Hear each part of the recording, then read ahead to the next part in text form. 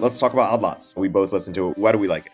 I like Odd Lots because they delve into the actual mechanisms of an industry. Economic stuff usually focuses on theory, on research, empirical stuff, on policy. And then there's a lot of podcasts that focus on business. Like, how do you make money in this thing? But then how does this industry work? What are the overall economic implications of this industry? That's a niche. It was from them that I first learned about the semiconductor industry. I didn't really understand the strategic implications or some of the supply chain issues. They did this whole series of posts on semiconductors, and I was like, wow. And then I went and read Chip War, and I was like, wow. I hang around venture capitalists all the time, and some of the venture capitalists that I had on to discuss the VC industry really laid it out in a way that was original and new to me that I hadn't thought about. And I was, again, like, wow. It's just a podcast with the highest density of wow of any podcast I know. Listen to Odd Lots on Apple, Spotify, and wherever you get your podcasts. A link is in the description. The reason Argentina as a state doesn't tax as much as a share of GDP as you think, and maybe you're right in this account, is not that that's what I mean. It doesn't have high taxes. It's because much of the economy is not like legal. It's illegal informal. Economy. It's informal. That's what we call it. Yeah. This is the same thing that happens in Greece and Spain. Exactly. Yes. So it's not that the Argentinian government does not want to tax. It's that it cannot tax. If inflation is 200% every year, maybe you start thinking in terms of like a couple of weeks. Like, that's too much. When inflation is like 1,000% every year, then like every week that passes, it destroys you. Right. So because there's a threshold effect, because there's a fixed cost to thinking about it. Right. You have a cost to mental calculation, and you either decide I'm going to think about it or I'm not going to think about it. I'm not going to think about it. And the threshold we is don't like, have like, I'm going to increase my thinking about it a little bit. No, you don't. Exactly. You either think about it or you ignore it.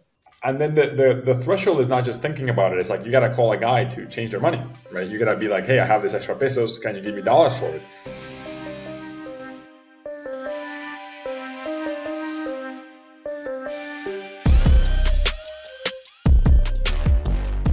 Welcome to Econ 102, where economist Noah Smith and I make sense of what's happening in the news, technology, business, and beyond through the lens of economics. Let's jump right in. Welcome, everybody, to Econ 102. We're joined today with a very special guest, Sebastian Bensusan. Sebastian and I are live here in Argentina, and we just did our last week's episode with Noah on inflation. And Argentina is kind of a special case when it comes to inflation. So we thought we'd do a deep dive in all things Argentina. Sebastian, thanks so much for joining the podcast. Absolutely. So Sebastian, we just did a deep dive on inflation last week, particularly in the US and what caused it the last few years. What makes Argentina such a basket case when it comes to inflation? What makes Argentina so unique? Argentina is unique because the government always spends more money than it has. Always. So in that sense, it's unique. It has not learned that lesson that you cannot spend more than you earn over 10, 20, 30, 50 years. So in that way, it is unique.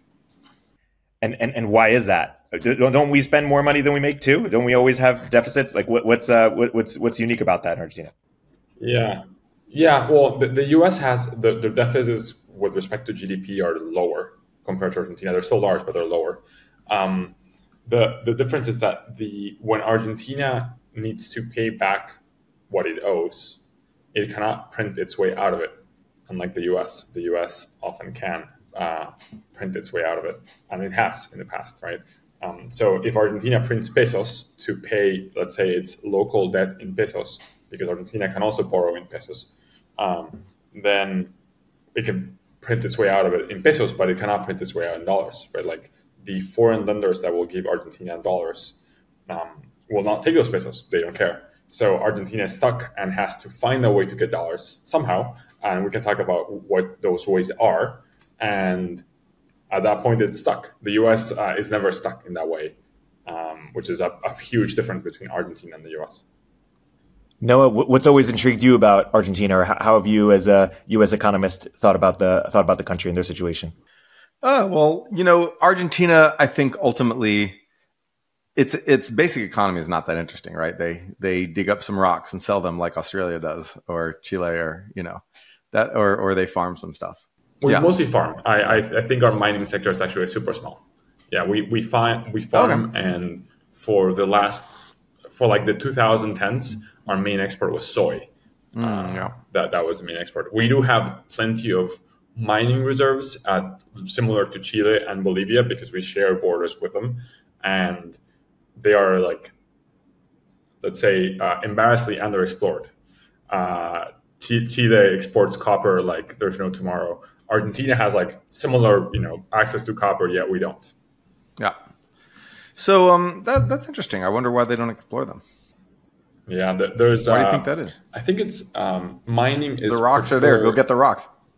Yeah, mining is very tricky in terms of like private property, right? Like mines are easy to confiscate. That's the short version of it, right? So first, they're very tricky to develop. You have to spend a lot of money to buy land and kind of check that, you're gambling that when you buy this land, there's going to be something to mine there. And that's expensive because that, maybe there's nothing to mine. Then when you do find it, you have to get approvals to mine it, which is expensive in a world of corruption, right? You gotta pay people off to get money out. You can always think of corruption as something that will compete profits away without competition, right? Sure. The profits can always be taken away by government. But if you look at some of the most corrupt countries in the world, their economies are primarily, their export economies are primarily based on mining. The corruption, they're incredibly corrupt, but they mine a lot. Right, they mine. They dig up the rocks. I was going to say, the last thing is that then the company that develops the mine needs to have a guarantee that they'll be able to extract from the mine and own the mine for many, many years. And Argentina has not a super strong history of taking private property, but it has some history, right? It has taken the oil company. It privatized it in the 90s, and then it took it back into the state in the 2000s. After it found after that company had found a huge reserve of oil called Vaca Muerta. Well, yeah. So what's really interesting to me about Argentina, beyond the macroeconomic stuff, which we're going to talk about for most of this episode, is that there's absolutely no idea of a development state. It's like absolute zero. There's no concept of the idea that the government needs to enact policies to foster economic growth. Instead, it's basically Argentina is a large plot of land owned by, rich people who, will have farms on that land, maybe or not. But then, but essentially, it's large plots of land owned by rich people and a government that attempts to redistribute the proceeds of those rich people's land. And in this, it reminds me more than anything of its progenitor country, Spain. It reminds me of colonial era Spain, and I think it may have even inherited some of the institutions in some way, with Spain's hacienda system, and or the what are they called? Latifundas. Yeah, were the sort of the South American equivalent of haciendas. Basically, just like rich people own a bunch of land, farmers, work the land, and so that's it's a very extractive economy, literally extractive. It's not mining, but you have peasants farming the land, and then you have rich people who are just landowners. And so, yeah, if you have rich people who are landowners and a government that doesn't see the need to promote real economic growth, then the government will not go say, "Hey, landowners, you're sitting on a big copper mine. How about we mine that copper?" They'll just be like, "Okay, it's your private property. You do whatever you want, and then maybe we'll tax you, or in Argentina's case, maybe we won't tax you. Maybe we'll have welfare benefits that exceed our ability to tax you." But then, yeah, so it's interesting because Argentina has not discovered a reason to be a nation state really yet. It has no threats, no competitors. Like I think. I guess they went to war against Paraguay like 150 years ago or something. That was like their biggest war. Yeah, I wouldn't be. I think you're painting two broad strokes here. First, when I was saying that Argentina is mostly an agricultural economy, I meant it in the exports. Argentina is very Right. poor competitive economy, meaning like its exports don't do well, but agriculture exports do well. Now, domestically, it produces a lot of stuff. So it is not accurate to say that it is just an extractive economy. Most of the cars that we buy in Argentina are, locally made. So when you go around, there's barely any imports, yet the country feels pretty rich. Rich meaning you can buy a lot of stuff that is produced here. So I think it's a stretch to say that the only thing we do here is extract from the land, given that we make cars and there's an industry that makes things, and that's kind of what the country runs on. So there's a little bit more than that, and there's a whole class of people that live off that industry. I know many of them. So I wouldn't say it's like the only thing that we do. And then second, in terms of being a nation state, that's not that accurate. Like the reason Argentina became a nation state was to fight the Spanish, right? It's like, hey, we have this Spaniard lords. They tax us. It's much like the U.S. They tax us a little bit too much, and we don't like that. So we're gonna, fight a war against them and gain independence. So there was a very strong need for that. And when that happened, then the continent broke up into pieces. Argentina was one of those pieces, and there's a gap for land, right? Like, what part of of South America would be Argentina versus not? That was not clear. The Argentinian army at the time did a lot of work, let's put it that way, to make sure that the borders are what they are. And in some ways they won. It's huge. Argentina is huge. The main wars that were fought, Paraguay was one of them, but I think the more important ones was against Brazil. Brazil represented the kind of counterpart of another empire, right? Like the Portuguese Empire. And Brazil wanted to kind of take over as well. And Argentina and Brazil fought a few times over what is now Uruguay, right? And right. Uruguay is in the 1800s. In the 1800s, yes. A long time ago. It's all in the 1800s. And so by the time that you get major industrialization, these armies had gunpowder and old cannons and horses, right? By the time you get major industrialization, there's no, in Europe, if you are, Poland or something, there's an incentive to industrialize because you're right next to Germany and Russia that could attack you and kill you. Or if you're France or any of these countries, right? There was this incentive to industrialize. And I think a lot of the literature on the development of institutions, the development state, pro-development institutions in Europe has to do with the pressure of war. But then in Latin America, there was less pressure. There was some, they had some wars in the 1800s, but those essentially stopped. Yeah. And one of the reasons was because of the international economy. So the industrialized countries could import tons of commodities, in Argentina's case, food, or mineral commodities, and that sort of satisfied people. But then again, it would have been possible to go to war to take productive land or take mines from neighbors. Of course, Saddam Hussein tried to do that to Iran. He tried to take some oil fields from Iran. It didn't go well. But then what's interesting is that there actually, since the era of industrialization, since commodity prices soared because commodities had to go to feed the industrial machines of other countries, you did not see a lot of wars in Latin America over mines. And now you're seeing Venezuela threaten to do this with Guyana. I can't even pronounce it. Sorry.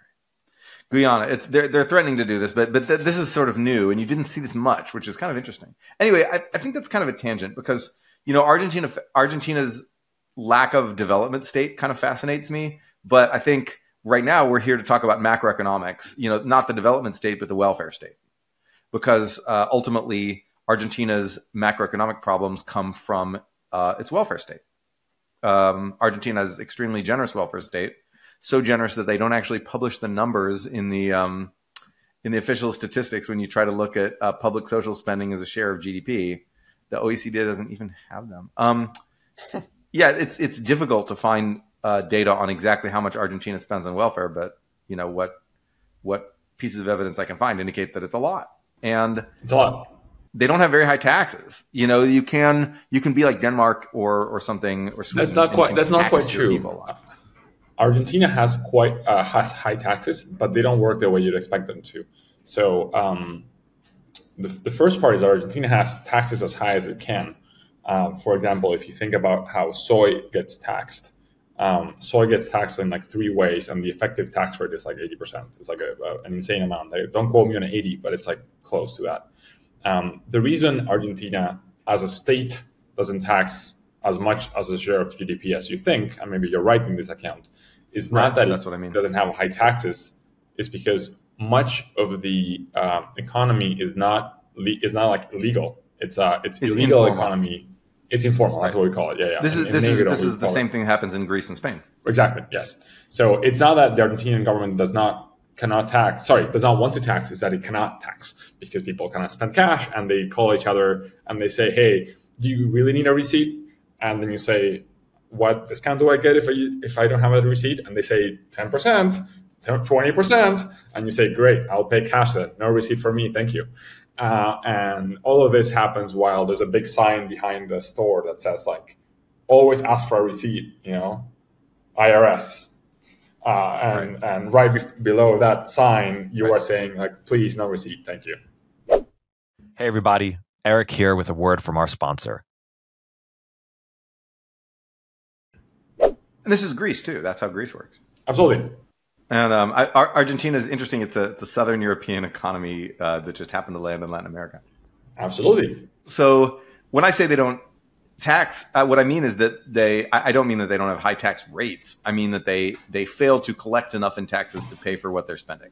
Absolutely. And so they run high structural deficits, which is different than, a temporary deficit to like pay for, COVID stuff or whatever, or a stimulus or a war. And it's also different from the deficit that's the interest paid on the debt. This is deficit that's just government spends more than it makes. It's kind of almost what we classically think of as like in our minds when we say deficit, we think government spends more than it makes, and just consistently year after year, again and again, runs this primary deficit.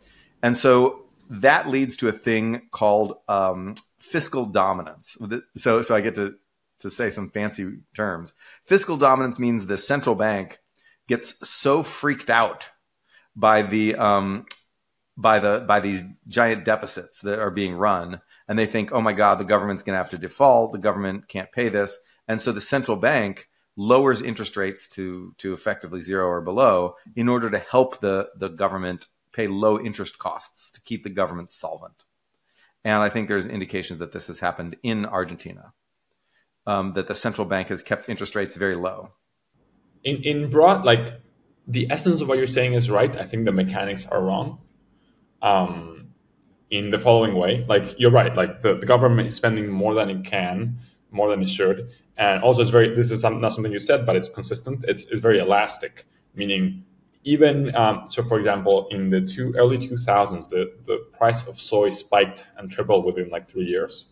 So Argentina's exports, like a big part of Argentina's exports, tripled in total quantity. And for the first year in decades, Argentina ran a fiscal surplus, right? Like it collected more taxes than it spent.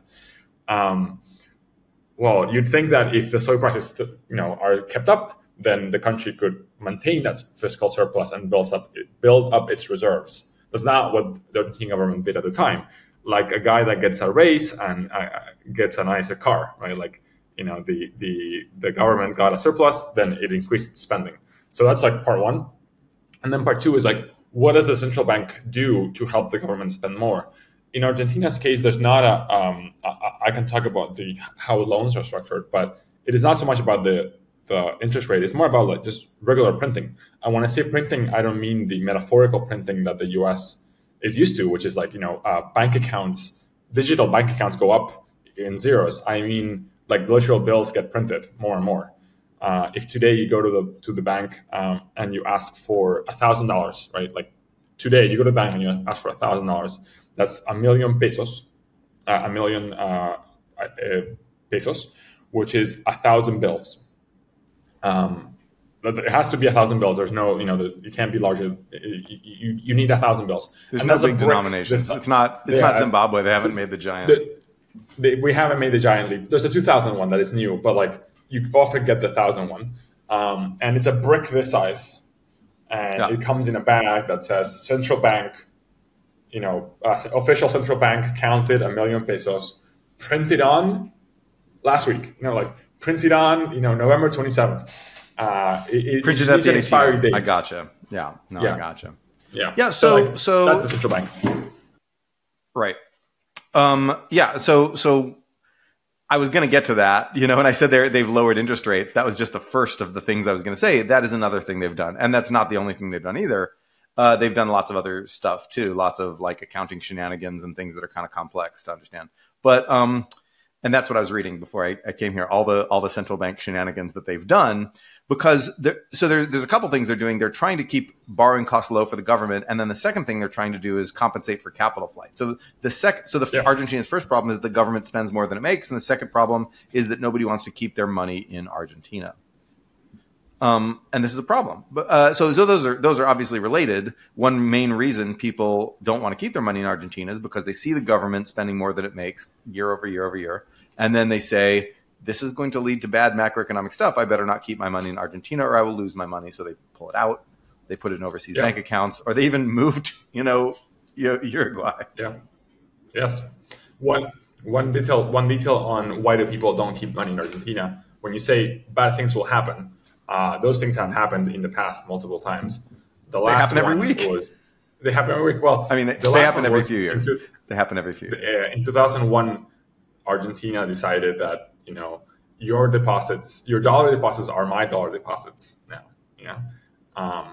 So people learned, hey, if I put dollars into a bank account and it's controlled by an Argentinian bank, it might get taken away, right? So yes. Right. And so as a result, you have capital flight. People are swapping their Argentinian pesos for dollars or for some other sort of currency or, quote unquote, hard currency. They're swapping their dollars for other things. That puts downward pressure on the Argentinian peso, because if people don't want a currency, the demand for the currency goes down. And so the price of the currency goes down, the currency gets cheaper. Now, Argentina's central bank really doesn't want the peso to get cheaper, because, it will, and it often does get cheaper, but it in general doesn't like that, because that makes the dollar denominated debts difficult to pay. So Argentina borrows in dollars externally from, foreign countries. But interestingly, Argentina even issues dollar denominated debt to its own people. That's crazy. Who does that? Nobody. Nobody would ever lend. Nobody would ever lend in pesos, right, unless forced, roughly. And this turns out to be a giant excuse. Well, the dollar lending in dollar denominated debt. So what happens is that the government borrows in dollars. It says, here, you get this number of pesos, and at today's exchange rate, and then but you're entitled to this number of dollars at today's exchange rate, right? You get I pay you my pesos, right? And then the government gives me a bond that can be redeemed for dollars, basically, dollar denominated debt. Or I guess you can sell it in dollars, but nobody's going to buy that in dollars. Like, nobody's going to pay their dollars for those bonds. But then you get the central bank comes in and buys that bond from people, and it gives them pesos. And then they have pesos. That's one way that the central bank prints money. That's one of the financial sort of methods of chicanery. And the amount that it buys those bonds for is the face value dollar amount, which is ridiculous, because inflation and depreciation are going to just destroy the value of that bond. But then they buy it at face value, which means they're pumping a ton of pesos into the economy. And so that's another way that they print money, is by buying those dollar denominated bonds. And that's and I just found out about this. I found out about this literally an hour ago. I had no idea they did this, and I still don't know entirely how it works. So perhaps you can explain how the weird dollar denominated bonds work. Are you talking about the leaks? I guess, yeah.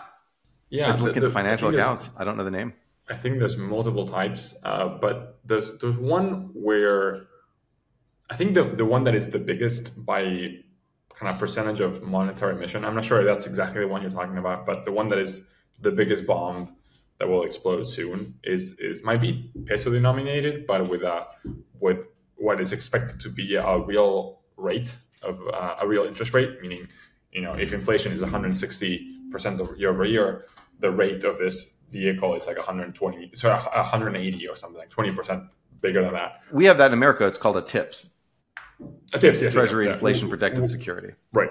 So we have inflation-proof bonds. Inflation-proof bonds. Exactly. We have a form of TIPS that the central bank forces kind of like works with the actual banks, and it's meant to keep some of the money out of the economy as well. So there's like two types, right? Like one where like the government itself takes some bonds and like kind of buys them and holds them, but there's another one where like the central bank, even though it kind of printed some money and like put it in the economy, it asks the regular banks. So let's say we're talking about Banco Galicia, which is a regular bank. Hey, Banco Galicia, you have a lot of deposits. I would like you not to lend them, right? Because if you lend them, you're kind of creating money. You're putting more money out there. And that's my problem. My problem is there's too much money out there. So instead of you putting the money in the economy, there will be a loan and create money, I will ask you to give me the money. So I kind of put it out of the economy. I'll give you a bond. This bond will be in real interest rates. It'll be at 180%. And that way I kind of keep this money out for a little bit. But I just like make the problem worse, because when I do pay back the loan, right, I got to pay with interest. So like I'm actually just like promising that I'll print more money in the future to pay back for this loan. And by doing that, you're kind of holding the money supply a little tighter and a little tighter and a little tighter for longer. And those are what we call the leaks. And that's the main problem people are talking about. And I don't think those are the same ones you discussed, but if you give me the name of the vehicle you just talked about, I could look it up. Okay. But I guess the real point here is that most of these things really boil down to one thing, which is the central bank supporting the borrowing of the treasury. Yes. The government of Argentina borrows money to pay for its lavish welfare state. It has the welfare state of a rich country, even though it's a middle income country. It has a welfare state it cannot pay for. Everybody is very attached to this welfare state. Argentina borrows money and borrows money and borrows money to pay for the welfare state. The central bank supports this by printing a bunch of money and doing various other financial chicanery that increases inflation. This is, getting bogged down in the details of exactly how they do this and the financial shenanigans they use to do this can distract some of the listeners from the basic point here, which is that this is the classic way that hyperinflations happen, is that the government borrows too much money and the central bank supports that by essentially printing money or doing something like that. It's called monetary financing of deficits. And if most of the hyperinflations that we have on record happened in Latin America. That is the land of hyperinflations. And it's because there's a few in there were the post-World War I hyperinflations in Europe. There were there's a few in Africa. You occasionally see them in some places. But then Latin America is sort of the epicenter of this kind of thing. And the people who study this, the economists who study this, look at dozens of episodes from Latin America, especially since the 1970s.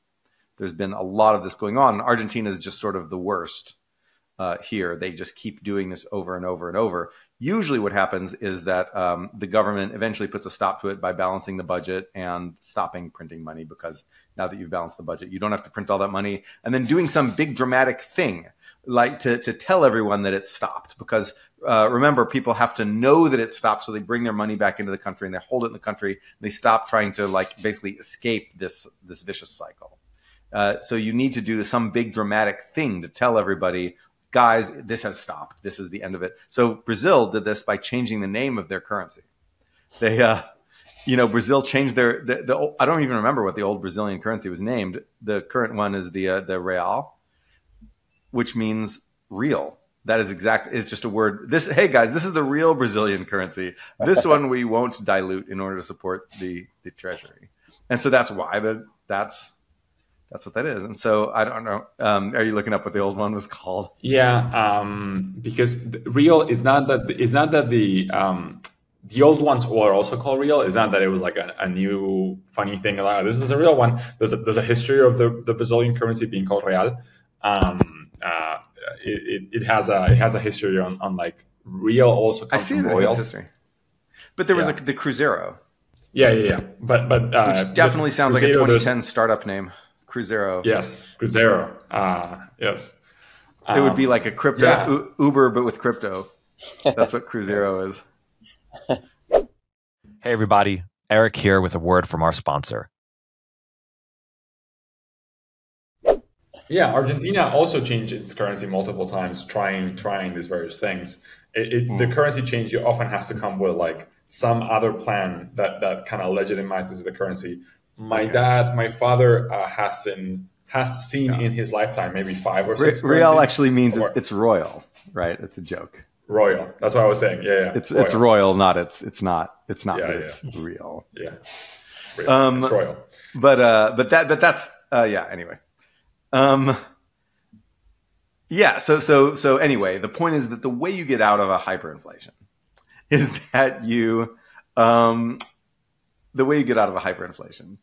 that you do some big dramatic thing to say, guys, we've stopped. We're no longer doing this. We are, the government's going to balance its budgets now, and the central bank is going to, not print a bunch of money, and this is the new regime going forward, right? And so often you have to do something big to quash inflation expectations. And so in the United States, when we had not hyperinflation, but we had persistent high inflation in the 70s, the big thing we did was cause a gigantic recession. 2 gigantic recessions, actually, but basically one caused by Volcker in the early 80s, like 81 was, I think, the worst year of that recession. We did that in order to tell people, guys, this is done. This is over. We didn't have, our inflation was not really fiscally determined because we didn't run big deficits at the time in the United States. Like, we didn't run big deficits under Carter or under Nixon or under any of those people. And then but the fiscal inflation is the worst because you get the sense that the central bank is kind of powerless and just following the government, following the treasury around, right? That they don't have an independent fiscal policy. That's why it's called fiscal dominance. It's independent monetary policy. Fiscal dominance means the central bank is basically being controlled by proxy, or you could do it directly by calling them up and yelling at them. But then it's being controlled by proxy by the treasury. The central bank has to print money to support these deficits. And then what you get is this expectation spiral. Business people say, well, I know they're going to do that. So I know that, there's these deficits. They're going to print money to support the deficits. Therefore, prices are going to go up. So I'm just going to go ahead and raise my prices right now. And then everyone does that and they sort of raise their prices in a spiral. And then when they raise their prices, people don't have enough cash to pay for the stuff at the store. And so they are going to the ATM and being like, help, I need enough cash to pay for the stuff at the store. And they can't get credit, whatever. Or maybe they can get credit and the bank gives them cash by credit. But anyway, so the point is that the central bank prints more and more and more money or creates more and more credit. It's the same thing. It prints more and more money in order to allow people to buy things at the higher prices.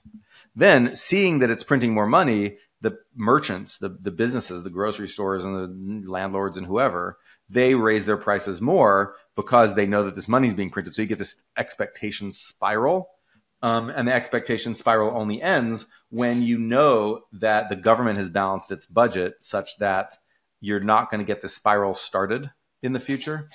So it's necessary but not sufficient to stop it, to have the government sort of do austerity.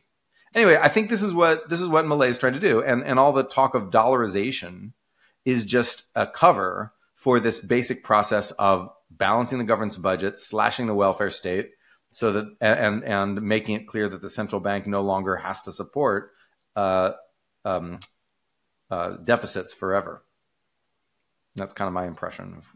I think at some essence you're right, but it is a little deeper than that. So you're saying, yes, the objective is to prevent the government from spending more money than it has. Great. Everybody agrees with that. Now, why dollarizing? Dollarizing has 2 parts to it. One is it's the that grand gesture of like, we're doing it. We're doing a big thing. Yes. Yeah. That's right. It's big. And this peso doesn't matter. Like when we do the dollar, there won't be inflation. There will actually be inflation in other ways we can talk about later in dollar terms.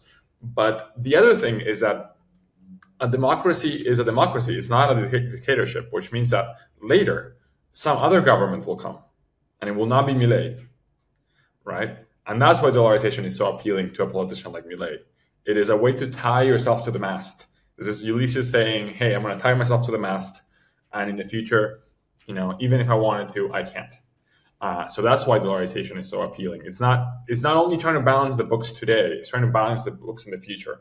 And dollarization does not mean that the books will be forever balanced, right? Like Ecuador was dollarized in 2001 or two, I forget exactly, and it has mostly run a balanced budget, but recently it has spent more than it has in dollars.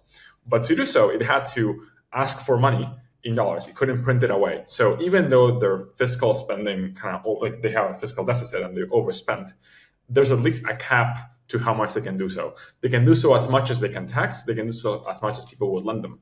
In Argentina, that is not true. They can do so as much as they want through printing. And that's the cycle that Milei is trying to end, not only for himself, but also for the future. And there's a lot of if statements attached to that, meaning there's many ways in which you could dollarize and also not achieve that goal. I can talk about those if you want, but the way in which you dollarize so that you kind of balance. I want the listeners. I think the listeners, eyes will kind of glaze over by all the institutional details of how these things work. And while it's interesting to talk about them, I think the thing we should get across to the listeners, and I'm kind of mildly interested in the details of dollarization, but then I think that the key point is like why this is being done and what the goal is. But I think what you said, excuse me, what you said about tying yourself to the mast, I think was really important because it's a commitment device. It's a way to say, if your financial system has to run on dollars, sort of like a gold standard, but for dollars, then the only way you could go back to the old regime was by just undoing that, which you could do, right? Like if you were an Argentinian government post Milei and people are like, oh, dollarization is preventing us from getting this welfare state that we want. We want more welfare state. You could say, well, guess what, guys? Dollarization's over. We're going back to the old way. Yeah. It's like you're not tying yourself to the mast. You're handcuffing yourself to the mast, but the key's in your pocket.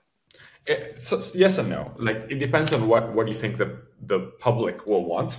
And in Ecuador, if you poll Ecuadorians, they'll 8 out of 10 will tell you like dollarization is the best thing we got. It's the best thing that has happened. I don't care who's president, sure, but that's not going to go away. So like the key is in the public's pocket. Why is that? Why is that?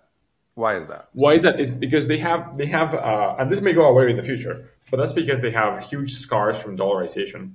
From hyperinflation before the dollarization, and they attribute the end of hyperinflation to the dollarization, and they kind of don't care who did it or what. But in some ways, they think the stability that we have today, we owe it to that. We don't owe it to our politicians, and that has persisted in their memory.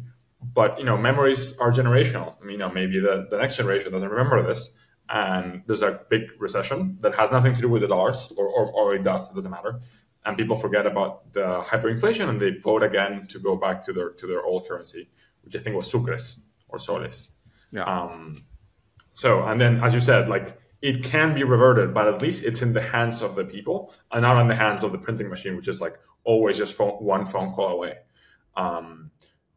Right. You would need a major legislative effort. You'd need a government to say, guess what, guys, we're going back.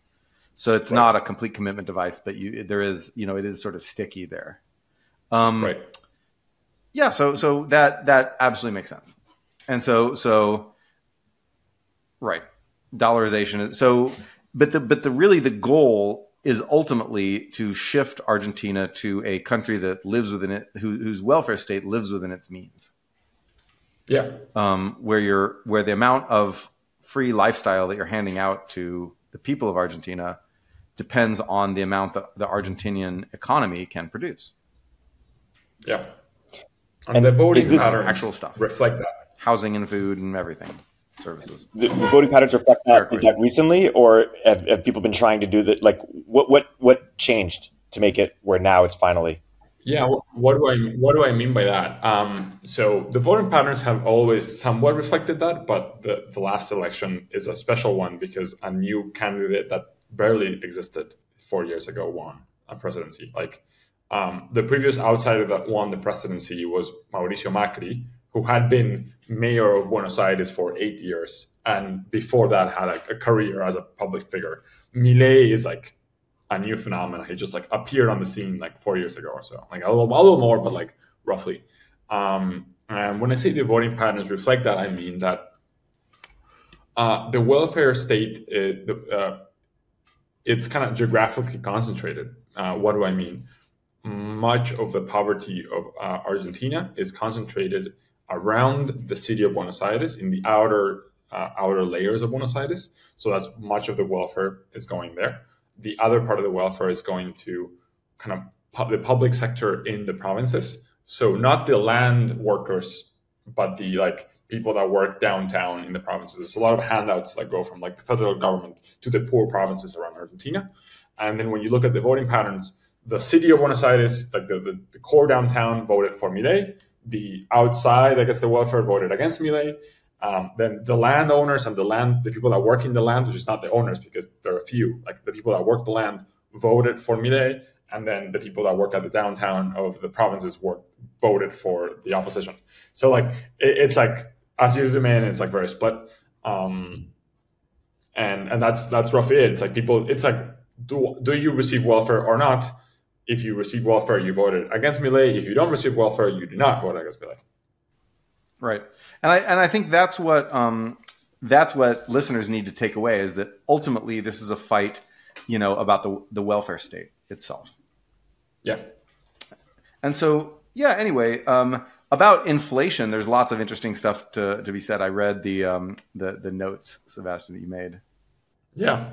Yeah, inflation is a different phenomena when it's at sub 10% or 8%, the way the US has lived it in the last couple of years. Right.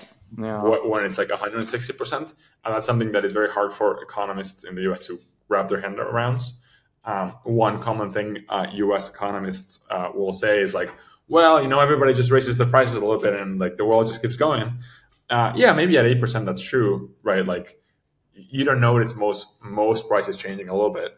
But when things are changing 160% year over year, there's a whole part of the economy, like meaning everybody has to think about how to update these prices at all times, right? Like, and this has become sort of a national sport in Argentina, is like hedging against inflation on a day-to-day basis.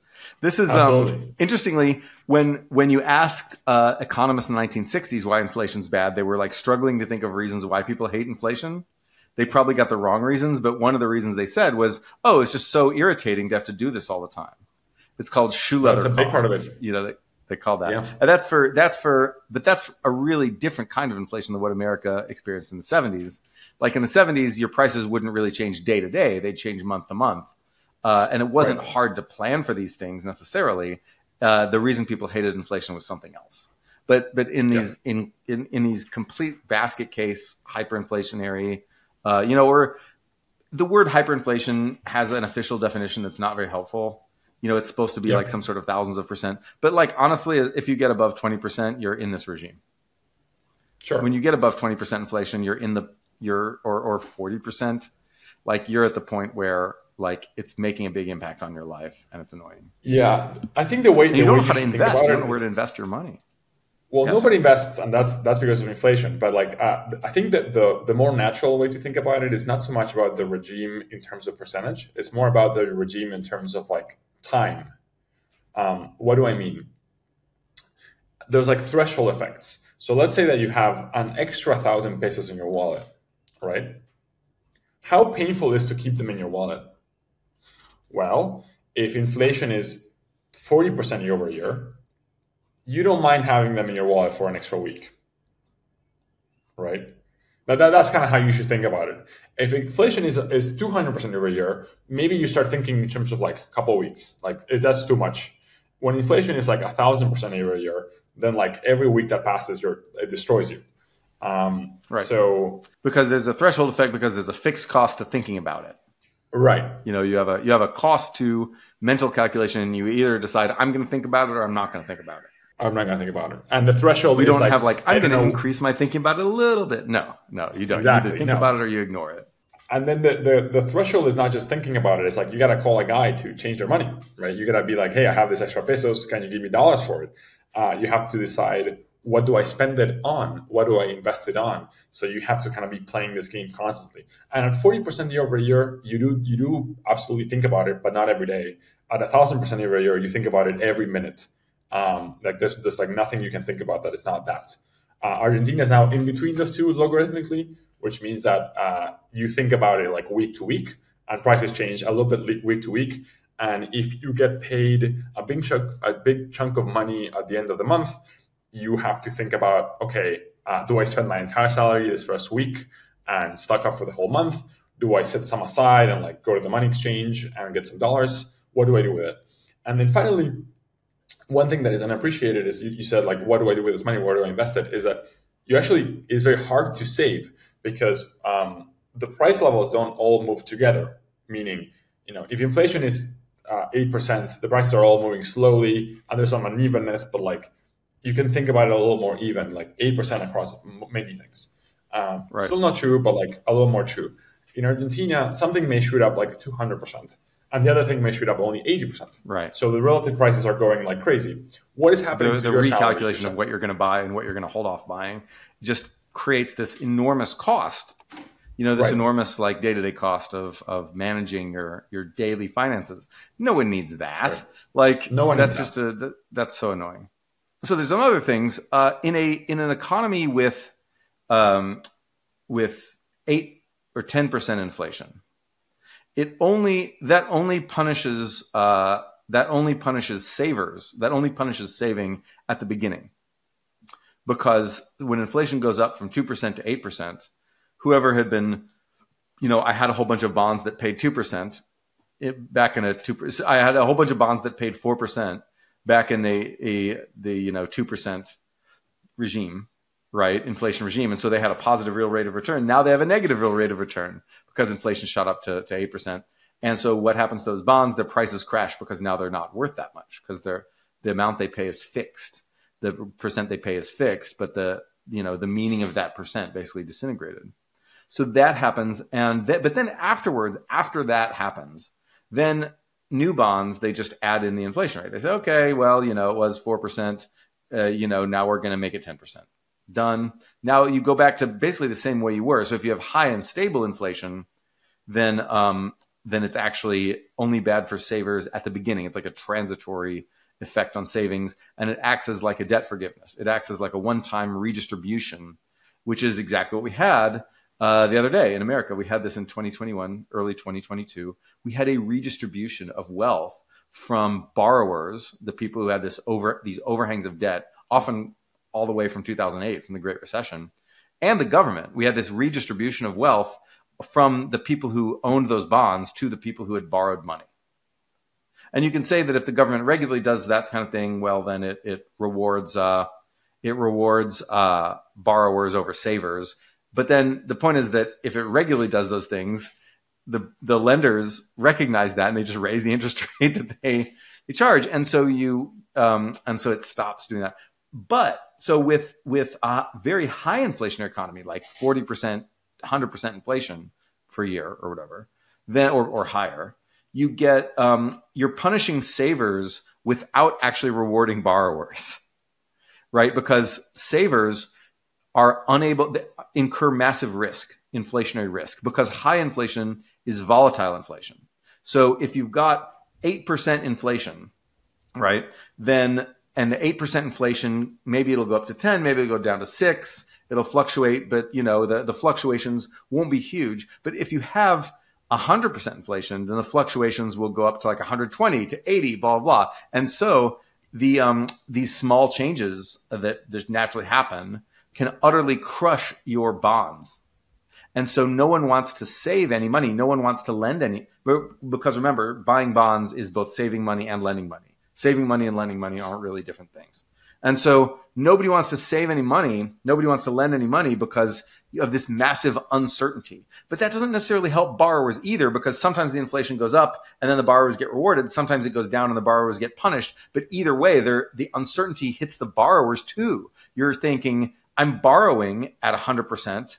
What if inflation suddenly goes down to 80% one month because it's volatile, right? What if it goes down to 80 and suddenly I can't pay off my debt and I die, right? So the high inflation hurts the Argentinian government, which is the main borrower, and it hurts the Argentinian banks, who are the main lenders.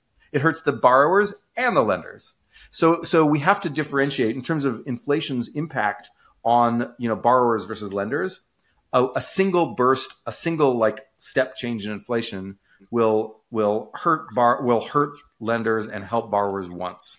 And that's what happened in America. But a high and volatile inflation regime hurts both borrowers and lenders because it creates uncertainty. That means no one knows how to save or borrow money. And then so in practice, what happens is that nobody borrows or lends. Like right, exactly. There's just no loans. Like exactly. You cannot get a mortgage in Argentina. That's just not a thing. Right. So there's no commercial loans either.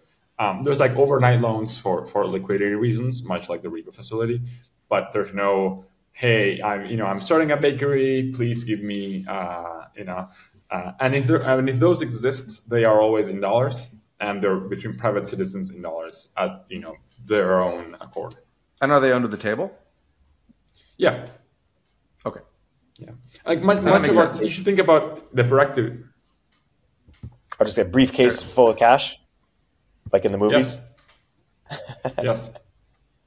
Briefcase full of cash. I love it. You were saying, Sebastian? Yeah. So anyway, that's my like basic explainer of inflation and debt and why inflation's bad. Because imagine if you couldn't get a mortgage and you couldn't get a commercial loan to start a business and you couldn't get any loans except by having a briefcase full of illegal dollars under the table. Like the economy would suck. The real economy would suck. And so Argentina is stuck in this vicious cycle. It can't, the macroeconomic uncertainty of this giant inflation that's always waving around prevents people from borrowing and lending, prevents businesses from actually happening, and reduces productive capacity and makes Argentina a poorer country. In the U.S., we can fight inflation by raising rates. How do they fight? Can they fight inflation in Argentina? How do they even try if they do? As we discussed, if nobody's borrowing money, the real economy is not exposed to the interest rate. And as Noah was saying, if the inflation is 140 and you make the interest rate, the nominal interest rate 160, I still don't want to borrow or lend. See what I mean? It still doesn't work for me. So the central bank will move the interest rate around, but it doesn't really have an effect on the overall economy because it's not like the U.S. Mortgage industry that the entire real estate market goes up and down based on that low number. The Argentine economy is not exposed to that number, right? People are not constructing based on those loans. So yeah, there's a valve there, but it only moves certain liabilities between the central bank and the commercial banks. But the real economy is not that much affected by it. And I wanted to make one more point that Noah, you were kind of on the subject of why is inflation bad for the economy? And one of them is there's no loan industry because of what we just talked about. The other one is that before loans, there's just no saving, right? You just cannot save. What does saving and lending are really the same thing, aren't they? Exactly. Saving and lending are the same thing. And here, the same thing. There's one thing that is also hard to appreciate, but I think Americans are appreciating it now. It's that mechanically, it is easier to raise the price of milk than it is to raise a wage, right? What does it mean to raise the price of goods? So you go to Excel spreadsheet somewhere and you change the numbers. Now, getting a raise for your salary is much harder. There's a lot of contracts, there's negotiations. It's much harder to negotiate salary raises, especially in places that have kind of low skilled labor that doesn't have as much collective bargaining power. So what that means is that as the money kind of gets into the economy, prices of goods are raised before the salaries. So the salaries are kind of always trying to catch up and behind the real, the kind of the inflation. So salaries do go up over time, but they lag the real prices. So not only you can't save because your unit of account goes away, your pesos are burning in your wallet as you speak, but also every month you're a little behind on everything because everything is more expensive, but your salary is a little the same. And then eventually you get a raise and now you can breathe for a second, but only to start again next month, right? And you can think about the good prices growing up kind of exponentially in a smooth curve, but you can think about the salaries growing up in a staircase kind of seesaw pattern. And, in parts of the seesaw, they are behind, and in parts of the seesaw, they're a little ahead, but not too much. Got it. Yeah. So the problem here is that bad macroeconomics, the bad management of inflation and deficits, is causing Argentina to become a poorer and poorer country. But Argentina responds to its steady impoverishment by trying to compensate with an increased welfare state. The increased welfare state can't be paid for, so that causes inflation. So it gets monetized, it gets borrowed, and that borrowing gets monetized, and that causes bad macroeconomics in the form of inflation. And and that makes the economy poorer. More inflation makes the economy poorer, and then people try to compensate with a welfare state, which causes more inflation. So you have a vicious cycle between welfare state and inflation, where it's so high that it's actually making the country poorer. So one thing that listeners should realize is that inflation, high-level inflation, doesn't always make a country poorer. Most countries that are industrializing are rapidly developing. So in the 1960s, you had rapid industrialization in Taiwan and South Korea, and you had, Japan recovering from World War II, and you had all these things, this rapid industrialization in some of these countries. These countries were running 20% inflation at the time, pretty high. And Korea actually allowed it. They were like, okay, we're going to run 20% inflation. It didn't really hurt their economy because it was pretty predictable inflation. It wasn't this cycle that hurt savings. And everyone just sort of planned for prices to go up next year because their incomes were going up too. And they all knew it would happen. And it was just a thing everyone understood. And so the 20% inflation was fine. Because it was the reason it was happening is because of the massive increase in demand from rapid industrialization was actually causing this inflation. And so, and lending and such, but it was very predictable. But, so this idea that inflation itself is this, at all levels is this horrible thing to be minimized and we need to go to deflation, blah, blah, blah, and hard money and et cetera, isn't always true. Rapidly developing countries often can sustain a decent rate of inflation. But when you get inflation that happens from the fiscal side of a country persistently living beyond its means, or trying to live beyond its means, and compensate for that with printing money, and then that you get into that vicious cycle, then you get really bad stuff. And so I think, Argentina is trapped in this vicious cycle. What Argentina needs, of course, it needs the austerity and the sort of the big splash of monetary and fiscal austerity at the same time, and this big thing, maybe dollarization, that convinces everybody that that regime that vicious cycle's over.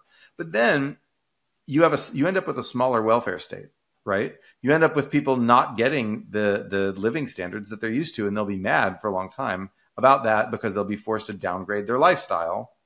That lifestyle wasn't sustainable. It would go in and out and would, be good in good years and then crash in the bad years when the economy crashes from the macroeconomic policy.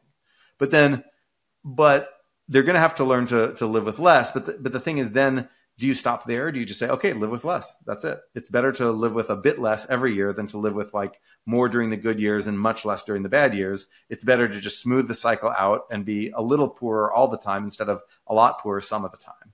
Is that all you want to do? I'd say no. I'd say that Argentina needs to replace some of its welfare state. I mean, you're always going to have some welfare state, obviously, but it needs to replace some of its welfare state with a development state. It needs to grow. Argentina needs growth, and just because you take away the big barrier to growth, just because you take away the crazy inflation, right, and this uncertainty, and you have a real commercial loan market and mortgage market, whatever. Again, you reestablish lending and borrowing. Even then, you won't automatically grow the economy. You'll need a development state. You'll need a state that says, all right, you're allowed to build housing in this area. You're allowed to build a factory in this area. Let's build a mine. We have this copper on the border with Chile. Let's mine that copper. So you'll need something else to replace welfare, some of welfare, with growth. Yeah. So let me make a couple of points around when you say the welfare state. I think you mean two things. One is direct cash transfers to the most poor. Right. Argentina poverty rate is higher than the U.S. and also is not the same because what the U.S. considers poor is kind of rich here. So sure. We have two numbers. We have people that are poor here, and then we have people that are starving. right? And that's a very unfortunate thing. But Argentina has a significant part of its population, not eating at night, drinking mate, drinking tea at night, and that's a very tragic thing, and that will continue. Yeah. And hopefully, the welfare state can continue to provide those people with food, right? Like that's even though I am very much pro austerity and I would like the country to decrease its deficit in spending, I do not want those people to eat even less, right? I would like them to eat. You have to triage your welfare state. Right? Exactly, you have to triage your welfare state. Exactly. So that's one part, the indigencia, we call it, the absolute poorest. We should try to help those people. Now, there's another part of welfare state, which is like public employees. Do we need as many public employees as we have? That is a form of welfare as well. It's very like the state is very unproductive, and we have a lot of it. Right. We have a lot of municipalities and municipal employees, and I've been in their offices and they don't do much. I've waited in their queues, and it's it's fake work. So if much of that goes away, much of that maybe still just wrong, but if some of that goes away, and those people who are otherwise smart and intelligent can go and do other things in the private sector, that would be very positive for the country, right? Like if that person makes it very easy, that would be very good for the private sector. And some of that happened in the 90s.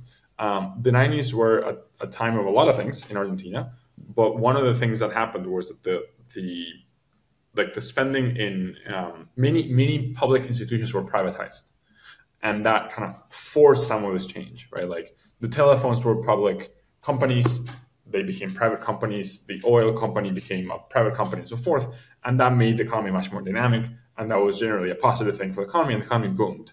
So that's one easy way in which the state can be a development state. It's not by like directing the economy too much, it's simply by like kind of deciding, okay, we're going to spend less on our services that are not very useful, and we're going to let the private economy do those, or not, or do whatever it wants. And that's going to be that I think will be a net productivity gain, kind of like right away. Right. What are some on privatizing oil companies? I think there's been mixed results with this in the world. I think that usually a privatized oil company and an independently run state oil company that is basically not subject to government micromanagement is the same thing that I've seen. So, for example, in Venezuela, PDVSA, the state-owned oil company, was really great before Hugo Chavez came in and decided to kind of raid all its investment money for his own personal projects and friends. But so that was the thing. But then, so some things like transportation, sometimes some kinds of transportation work really well when privatized. And so then some kinds don't, like interstate highways, like transportation that runs all across the entire country often doesn't do well with that, but like local transportation often does. And then some other things. Yeah. Anyway, so what are the main things that Argentina could privatize, in your view? Yeah. So here's some anecdotes. In Argentina before the 90s, people would buy apartments for the fact that they had a phone installed, because the telephone company wouldn't install enough phones in the apartments. So if you had enough money and your apartment didn't have a phone, you would go and buy an apartment, and the apartment was listed as having a phone, and that was part of the premium that you pay for it. So that would be like the telephone company was a public company in the 80s, like before the 90s, and that's the kind of service you got here. Then in the 90s, privatized, and like that went away. Mm-hmm. I see. Got it. Yeah. Telecom privatization. So then when that was privatized, the private sector is much better. It maybe not perfect. It's like having AT&T. It's just like huge company that's pretty bad, but it's still better than the public bureaucracy. Right. Americans, imagine something worse than Comcast. Yes. Imagine something worse than Comcast, and that was the Argentinian public telephone. I can say the same about many things. I can like go through the list. Some of the things that were either not fully privatized or went back into public. I don't know the actual kind of changes, are like the electricity companies, which are government controlled for sure. I'm not sure if they're government owned or not, but they're controlled by the government. They are forced to have certain rates. They're forced to operate in certain ways, and resultingly, Argentina gets blackouts every year.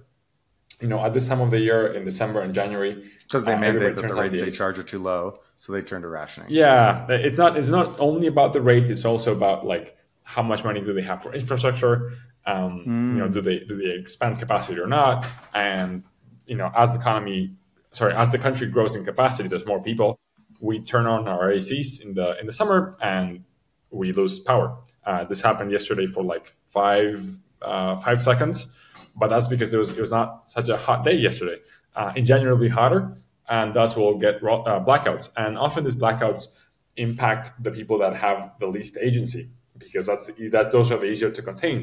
So certain poor neighborhoods will get shut down first, right? Like the poor neighborhood that is like barely on the grid, they'll get load balance, load shed, and they'll lose electricity for a few weeks, while the rich people, us, me, will maybe have a blackout of 10 minutes, and then the electricity will come back up.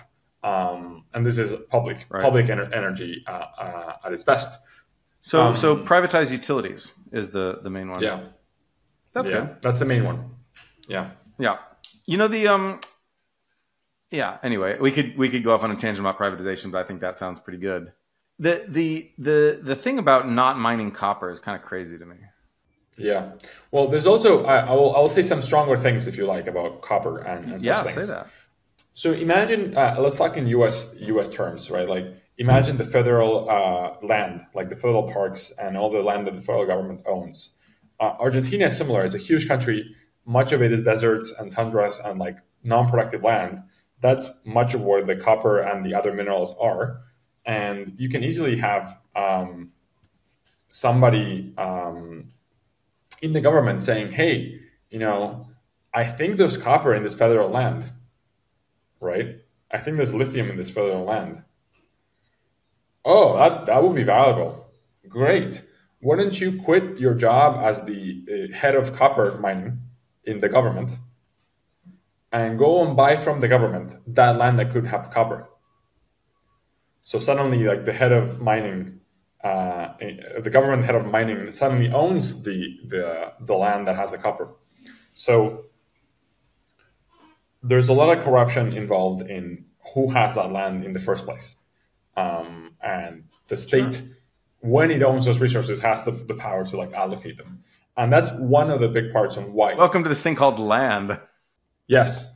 So that's part of the story of why some of the mining resources haven't been tapped. Right. So a development state in Argentina would cut through those problems, would basically make sure that someone mines the stuff. And of course, it's going to be done in a corrupt way. Cronies always get the mines. They always get the big payouts from mining the stuff, and then you tax them, and then blah, blah, blah. Yes. Then people, then some miners are underpaid and they strike and blah, blah, blah. Welcome to mining. But but then leaving the copper in the ground is dumb. And just, it makes the people of Argentina poorer. And I guess absolutely my verdict on Argentina, although, it's not a thing I look into a lot. Like I just now started reading a bit about it because I've, I know the basic idea that it's that's a chronic fiscal inflation, and beyond that, it wasn't that interesting. But now I'm kind of interested in like what they could do after the fiscal inflation ends. Like what they could do as a development state. Remember, a development state is not like a central planning state. It's not the same thing. And a lot of people who are highly ideological and who are used to thinking in terms of pro-government, anti-government, equate the idea of a development state with communism, and it's not. Sometimes a development state will plan a lot, and sometimes it'll privatize.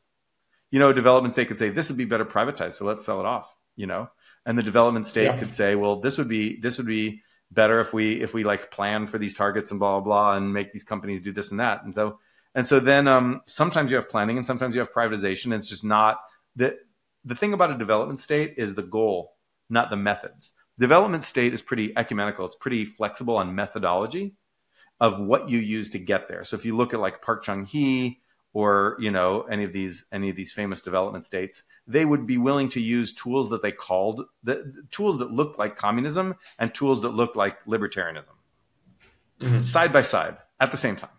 They did not care. And I'm really reminded of the YIMBY movement. Eric, the YIMBYs here in California and America. The YIMBYs really don't care whether the housing is housing that you get through deregulation, upzoning, allowing private companies to build housing, or public housing. So YIMBYs are in favor of doing both of those at the same time, right? They're in favor of having the government build a bunch of housing, public housing on federal land, at the same time as they're in favor of having of upzoning and allowing private developers to build what they want on private land. At the same time, just get more of this stuff. And to me, that's the essence of a development state. It's that it's a goal-oriented rather than a process-oriented thing. Whereas communism and libertarianism tend to be both process-oriented. It's this idea that if we do things the right way, good things will happen. If we have the state plan things, then I believe good things will then happen. If we have everything, done by the market, then good things will happen. No, sometimes it's one, sometimes it's the other. Sometimes it's like a weird mix of both. And so that's, let me put in a good word for the development state. Eric, we should talk about this more on future podcasts, but also we should do a mashup with Brad DeLong, because he is sort of a historian of development states. And so then he's really the expert on this. But what the cool thing about ending the chronic fiscally driven inflation in Argentina, if it can be done, if Milei can do it, if dollarization is the key, blah, blah, the cool thing will be that it then refocuses the country from financial chicanery and tricks to real stuff. It refocuses from pesos on a spreadsheet to houses, cars, TVs, like whatever services. I don't know, whatever services people buy. Tango lessons. I don't know. Pull out just stereotypes here. Beef, wine. Yes. The best steak in the world. More steak for everybody. Gelato. I think Argentina is the only place that eats more beef than Texas. So I really respect y'all for that. And I think you have a bright future. Get rid of inflation and you'll have no one can eat that much beef and fail forever. I was going to say, before we close, you made a very interesting point around the difference between process-oriented and outcome-oriented. And then you asked the question, what would Argentina do next? And there's two questions there. One is what it should do, according to Noah, the economist, or Sebastian, the citizen. And the other one is that what does the presidency want to do with it? And the current president, Milei, is very much ideologically motivated. So he's process motivated according to your framework, right? He does believe that everything must go through the private markets. Everything is freedom. He does not kind of invert the way you invert and say, okay, the outcome should be a prosperous Argentina that is kind of industrialized or has a growing economy. Thus, let's do whatever it takes. The thinking today in the current administration is very much everything should go through the private markets. Everything should go through kind of freedom of action through businesses. So those two questions are not answered in the same way after dollarization. Right. So I think it's important to start thinking now about the post macroeconomics Argentina. Yeah. Everyone always thinks of Argentina just in terms of macroeconomics, and it all comes down to the question of how do we persuade people to cut the welfare state and cut the money printing. And that's an important question. It's a difficult question. It's a question that other countries should watch very carefully because they may have to do the same thing. Of course, lots of Latin American countries have done it in the past. But I think Argentina needs the shift from macro to micro. Argentina is bound by chains of macroeconomics. And once it breaks those chains, it can escape, but then it will need the car of microeconomics to truly get somewhere. I just made up a metaphor. Well put, Noah. Awesome. That's a rallying cry to end. Sebastian and I need to go eat some steak, perhaps, this evening. Sebastian, thanks so much for joining. Thank you both. Sebastian, let me know if you're in the Bay Area or if you come to the US, and we'll hang out. I go there all the time. Bye, Noah. Bye, Eric. Oh, awesome. Perfect. Hey everyone, Eric here. At Turpentine, we're building the first media outlet for tech people by tech people. We're the network behind the show you're listening to right now. We have a slate of hit shows across a range of topics and industries, from our AI and investing cluster of podcasts to shows that drive the conversation in tech with the most interesting thinkers, founders, investors, and influencers, like Econ 102 with Noah Smith. We're launching new shows every week, and we're looking for industry-leading sponsors. If you think that might be you and your company, email me at ericaturpentine.co.